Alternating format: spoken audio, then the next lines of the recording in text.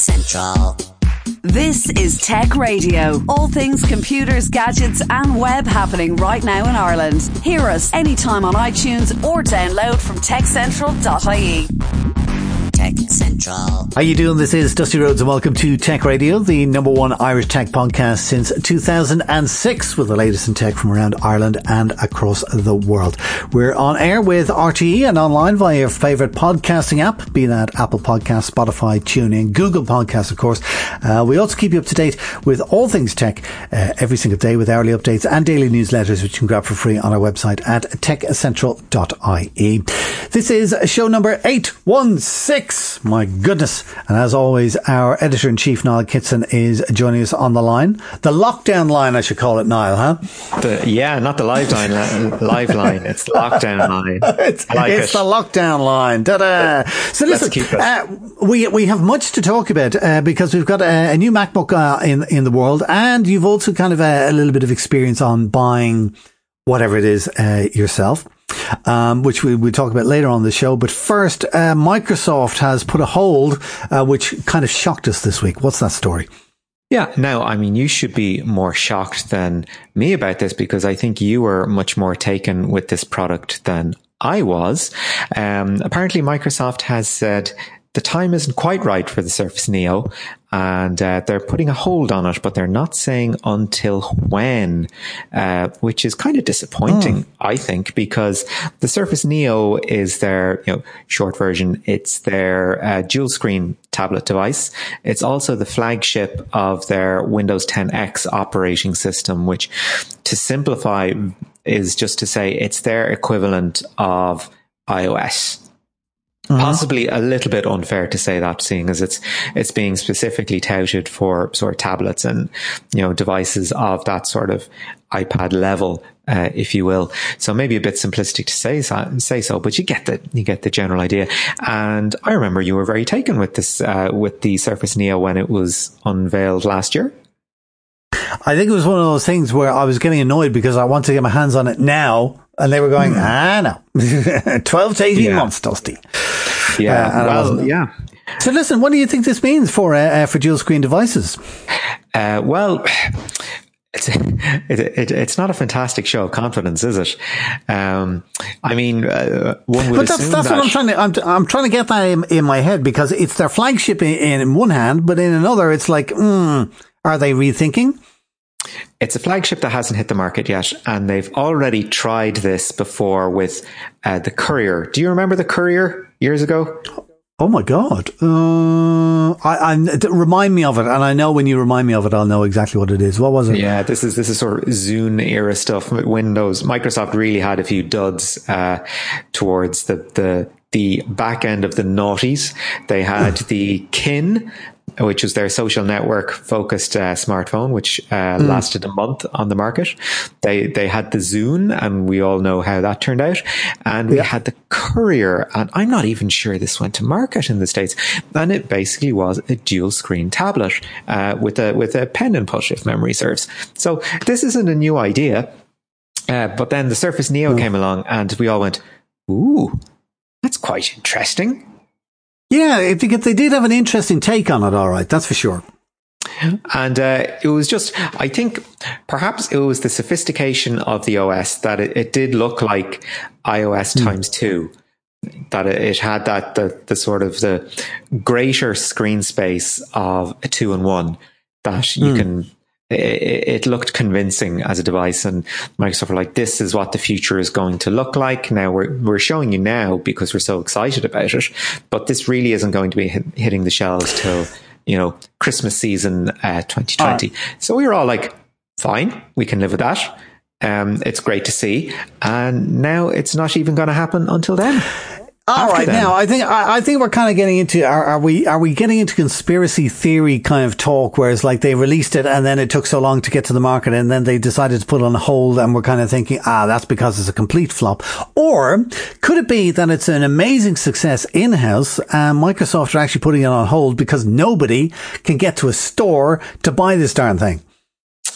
I don't know. I would take two different views on this. And based largely on the assumption that the stores will be open by the time this thing was going to come to market anyway. So we'll say they were going to release it in October, for example. They said the third quarter, let's say October, which I think would be fairly conservative. All the businesses are going to be back by then. All the retailers are going to be back by then. We're looking at mid-August by the time all the restrictions are, if not quite totally lifted, then at least on the way to being phased out.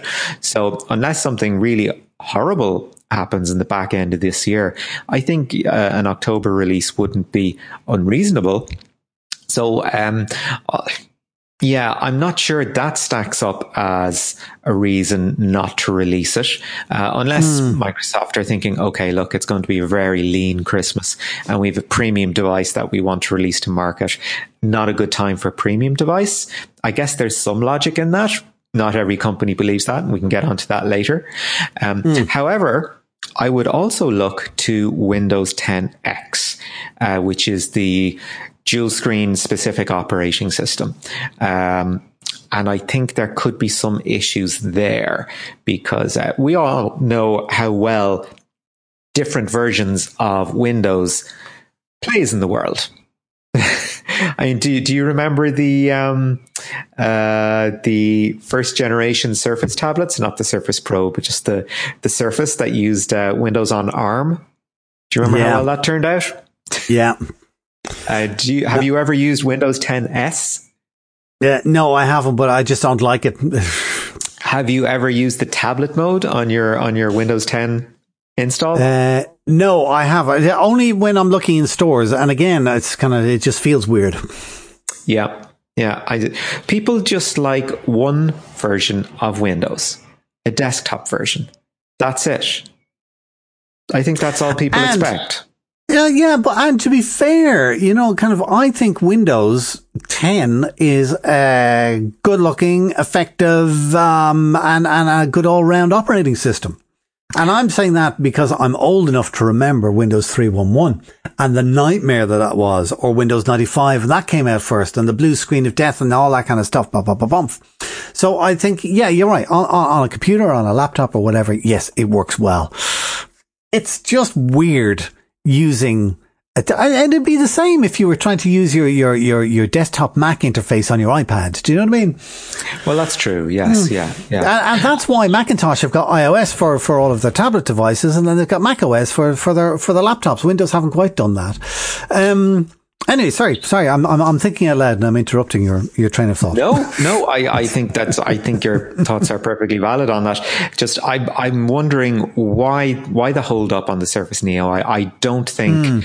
I'm not sure the argument about getting the shops open quite hits the nail on the head just yet. I think if we look at products that have been held up in the past, the last big product that I remember was held up in the past was Apple's AirPower, and it ended up never coming to market at all because they just couldn't get it to work. Is the problem with the Surface Neo that they just can't get it to work well enough to get it beyond that sort of, big reveal stage to get it to market? Right. Okay, well, maybe let's not conspiracy theory that, and just we'll keep an eye on it. We'll pin that to the notice board and watch it carefully. Yeah. Good stuff. All right. Listen, I want to get on to the MacBook Pro, but first, let's quickly have a run through all of the financial results that have been coming out over the last couple of days and weeks. Yeah, results season is with us. And really, I just want to look at two for the moment, Intel and AMD, the two big chip makers. And the short version is they're both doing incredibly well at the moment. Now, this was Q1 results for AMD. For Intel, it was their second quarter results. But if you're an AMD shareholder and an Intel shareholder for that matter as well, you're probably going to be very happy. AMD had 162 million in net income during the first quarter alone. That's 10 times what it recorded the same time last year. So, very, very happy campers there. Intel for their troubles have done extremely well too. They booked 5.7 billion, up 42% year on year. And now, of course, The COVID bump is yet to really kick in, so we don't know which way the PC market is going to go for the rest of the year. But the core of the business is the data centers, and that's where the money is. On the subscription side of things, money's always in the subscription side of things. Well, as they say. Subscriptions won't really matter for chip makers, but yeah, it's just a constant upgrading in the data centers. I think is the problem. What do you reckon is going to happen with all of these big tech companies now going into quarter 3? Because all of those Q2 results now, I'm taking it that they are on each individual company's financial year and obviously not on a calendar year. Yeah, exactly. Yeah. I think How do you think their Q3 is going to look? Not good, is the short form. Well, depends the extent to which these companies consider themselves global companies. For example, Apple might consider themselves predominantly American. I know. Let's maybe not Apple. Let's just take companies A, B, and C and their particular benchmarks. Company A considers themselves attached to a particular country. If the results in that country are poor, that's not a good look for them, despite the fact that their returns overseas might be quite good. Similarly, if you have a company that considers themselves global, they might look at things territory by territory and go, do you know what? Yeah, okay, the US wasn't a great year for us, but China was. Hey, that's still a big win for us. I don't know. That and the COVID restrictions are being lifted so piecemeal around the world that you can't go, oh, grand, everything is back up in China. The world has started again. You can't do it. So it's going to be just, it's going to be choppy for the rest of the year. Some markets will bounce back faster than others. Well, we'll see what happens them. Listen, just before we move on, a quick favour to ask of you listening to our podcast today. If you're enjoying the show, we would really appreciate if you could rate and review it on iTunes or Google or wherever it is that you get your podcasts. You can usually do it directly in the app. It only takes a minute and it costs nothing, but it means a huge amount to us in the background. So if you're able to rate and review, 2 big thumbs up, and give us 2 big thumbs up. Give us 5 stars. What do you reckon, Niall? Can we go higher than 5 stars? Can we go 5 thumbs? Can we invent our own rating system? No, seriously though, rating and reviewing if you can. We'd really appreciate that. Let's talk about the toy of the week, which is the MacBook Pro, because we're both in the market for new laptops. Okay. Tell me everything. Okay, right. Well, we all know the long and storied history of my attempts to buy a laptop over the last few years. With terrible results on my end, I have to say. It's always been, a case of prevaricating, just waiting for the right computer to come along that would sort of tick all my proverbial boxes, because my favorite computer that I ever owned was a 2003 MacBook Pro. That was my favorite computer. It was 13.3 inch screen. It had a lovely keyboard, didn't weigh very much, and it had a wonderful OS attached to it. I think it was OS 10 Tiger, I think was what it came with. Okay. Fantastic little machine. It was great. My least favorite computer that I ever bought was my 2007 15 inch MacBook Pro. Now, why is that? Is it because it was that little bit bigger and heavier? No, I had no problem with the screen size. That's exactly what I wanted out of that machine. I wanted a bigger screen because the nature of the work I was doing at the time. But I found the build quality to be poor in comparison to what I had before. And the keyboard was really unpleasant to use. Really I have heard that I've heard that from a lot of people. And it was plasticky and it just felt cheap. And, in comparison to the lovely aluminium body of my old Mac, it needed upgrading. Like its time had legitimately come. It was time to get a new computer, I think. But this was just a poor follow-up. Now, if I'm not mistaken, it was a 2003 MacBook that you had firstly, yeah? And then your second one was a 2015. 27. 2007. Yeah. All right. Okay. And that 2007 one has lasted you up until when? No, it lasted me until 2000. Oh dear. 15, 16. And I've been, okay. And I've been a nomad ever since. I've been wandering through various work laptops and settling for the moment on a first generation Surface Pro tablet. Which I rarely hear you expressing love for. No, it's the ultimate interstitial machine. It does everything. But Okay, so you've had good experience and you've had bad experience with MacBook Pros. Now Apple has got a new 13-inch MacBook Pro out. Tell me about it and what your thoughts on it are. Yeah, here's the interesting thing. I went on to, the Apple website, so they do a very simple comparison tool on it, and last year I was very impressed with the 16-inch MacBook Pro when it came out. I was kind of like, ooh. I had a 15-inch. I'd really like to have a 16-inch screen because the form factor overall hasn't really changed. They've just knocked some space off the bezel, which would be fantastic. But the Pro 16-inch starts at €2,799. That's all right.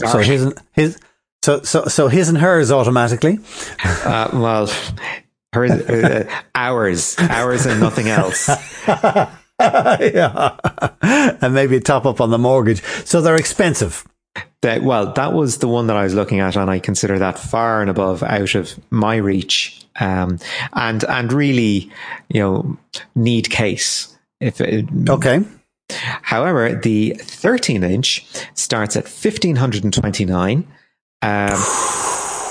Yeah. Ooh. No, I'm sorry. It's not. But partly that's still expensive for a laptop. But man, that's nearly half the price of the 16-inch one. Yeah. That's. I can just tell your interest rate, your level of interest has just gone straight up. Ding ding. So, 13.3-inch screen. Quad core, Core i7 processor, up to 32 gigs of memory, up to 4 terabytes storage. Tops out at 10 hours battery life, a touch bar and touch ID, and also they've brought back a physical escape key. The escape thing doesn't live on the touch bar anymore, and the fingerprint sensor is a separate physical one. It doesn't live up on the touch bar anymore either. So I was like, oh, this is really interesting. And guess what they've done? The best thing they could have done from a user experience perspective, and probably the one thing that was holding me back from taking the plunge on a MacBook Pro in the last few years. Free MacBook for everyone in the audience. Well, other than that. free MacBook for all the potentials of tech podcasts. There you go. Yeah. What have they done? If you've gone into a Mac showroom over the last few years and you've tried the keyboard on any Mac Pro, or even the original MacBook when it came out. And then I think the butterfly switches moved over to all the Mac keyboards at one stage, all the MacBook laptops at one stage. However, it is now completely gone. The MacBook Pro 13-inch was the last in the entire Apple MacBook line to still have it, and now it is gone. So, for the uninitiated, Dusty, what exactly was wrong with the keyboard? I don't know. Oh, you've tried. You've gone into a shop and you've done a little tippity tap on Macs from time to time. I always do that, but they're all different, and I use a Mac keyboard every single day, and I find it very flat, and after a while it can be very hard on my fingertips. But then when I go with the one of the companies I work for, when I go into them, they've got old Dell keyboards from 2010, and they just look like a monster keyboard. It's like how some people would have viewed a manual typewriter back in the day. Yeah. That kind of way, okay. But yeah, it's all down to the feel, and that's exactly what I do when I'm in, Curry's or whatever. I'll get over to laptops and I will literally be hands on to see what that keyboard feels like. Yeah. Well, what has been happening since 2015 was that Apple introduced what they called their, the butterfly mechanism, on their keyboards. And basically the idea was you had a very shallow, press to allow you to type faster, which would be great news for someone like you who's a touch typist. However, the problem with the mechanism was that it had a habit of locking. And if any dust or debris or anything got in under the keys, it rendered it completely useless. So Apple for a while denied that this was a problem. Then over the last few years, they had a returns and fixing policy where they would, you would bring in your affected MacBook and go, look, I've tried typing and it's holding down letters. It's completely unusable to me. And sometimes it's not accepting input at all.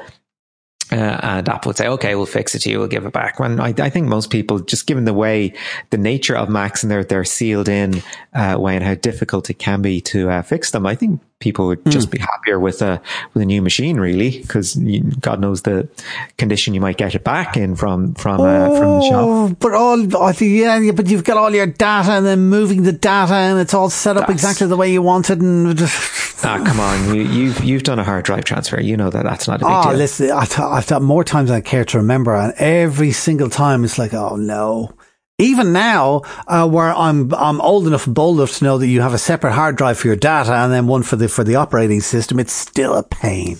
Anyway, I apologize. Anyway, the keyboard, to return to it, and the mechanism that was introduced on the original MacBook, which is no longer with us, it got phased out. So now we have the MacBook Air and the MacBook Pro, a much more simplified line, and it makes much more sense to do it that way.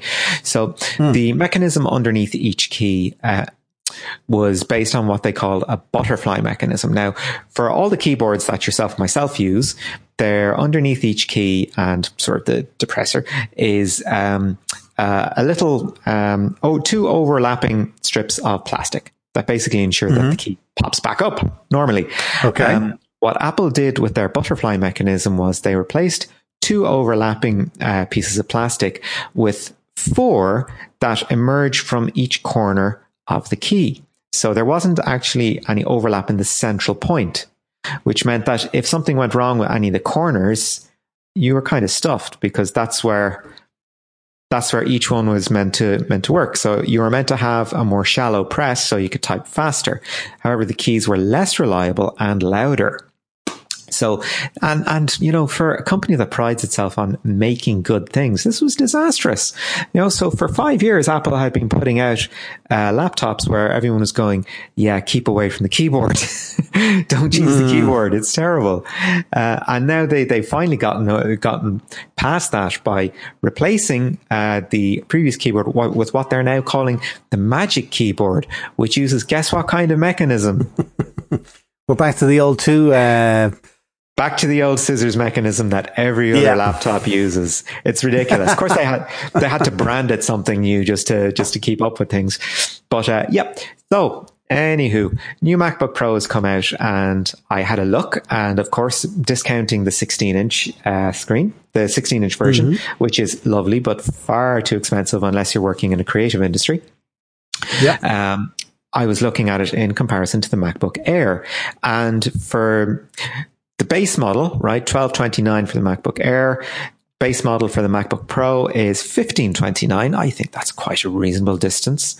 It's enough to go, okay, this machine is a step up, but it's not prohibitive.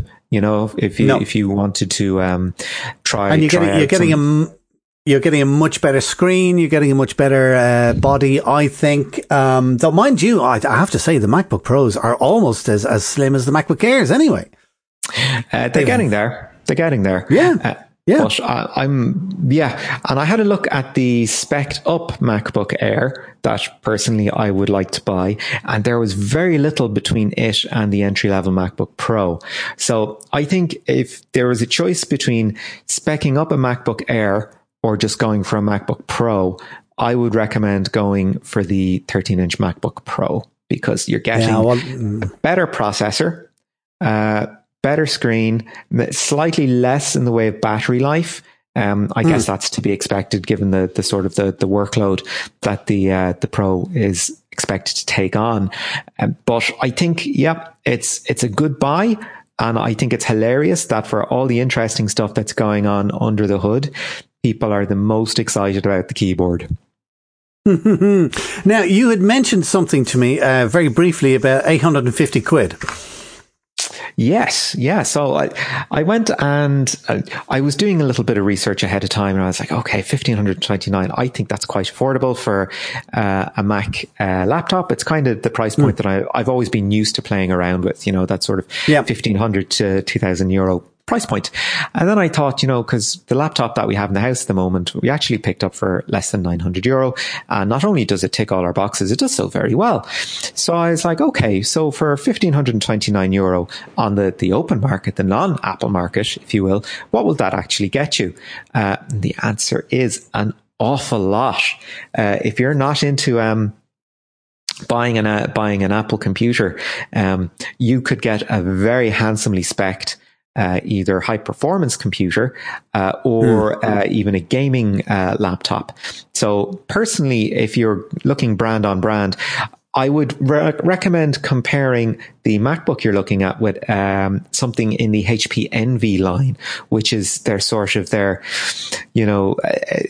balancing sort of design with function with the Envy. So they've taken a leaf out of the Apple book of, it's got to work really well, but it's got to look good too. So I think they've picked up a trick from Apple there, which is very interesting.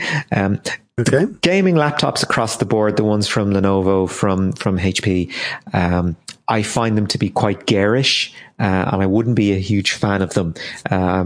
So I probably say MSI, excellent machines in terms of spec, but just from an aesthetic perspective, I wouldn't be terribly interested in them. But if you've got 1,500 euro to spare, definitely consider them. And then, so if you want to get something that specs wise is comparable to a MacBook Air or the new MacBook Pro, you can get something for under 1,000 euro. You can. That is very good. If you're going down the PC laptop end of things, and you're going in around 1,000 euro mark, yes, you can get something really good for that. And I've always said I love Mac hardware, and I think it's really well made, but it is overpriced. And I think it's funny where kind of you're used to that kind of little 1,500 for MacBook Pro. And it's like, okay, it'll do everything I need to do. But then you start looking at the PC end of things, and you're kind of going, I could save 3, 4, maybe 500 quid. It's interesting. It's Although interesting. when I was shopping, one of the best pieces of advice I picked up on the web, and this is certainly true.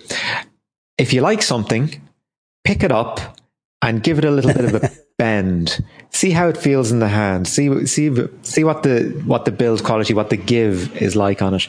Because I discounted so many laptops when I went shopping just on the basis of that little trick. For the love of God, when the shops reopen and you're sitting there in Curry's or whatever, bending laptops and tablets and stuff like that, and they throw you out, don't say, but Niall Kitson on Tech Radio said so.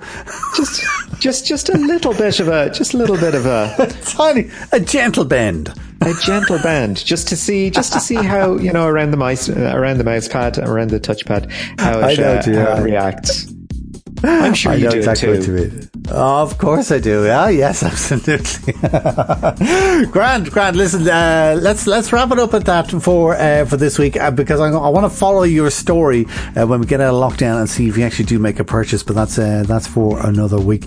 That is it for this week. Do remember you can get the lowdown on all things tech in Ireland with updates and daily newsletters and more at our website techessential.ie. And of course, you can listen to us each week online or Fridays on DAB digital radio with RTE Radio 1 Extra. Until next time, from myself, Dusty Rhodes, and from Niall Kitson, as always, thank you so much for listening, and have a great weekend. Get Tech Radio. Subscribe for free with iTunes or download on demand at techcentral.ie. Tech Radio is produced by digitalaudioproductions.com. Tech Central.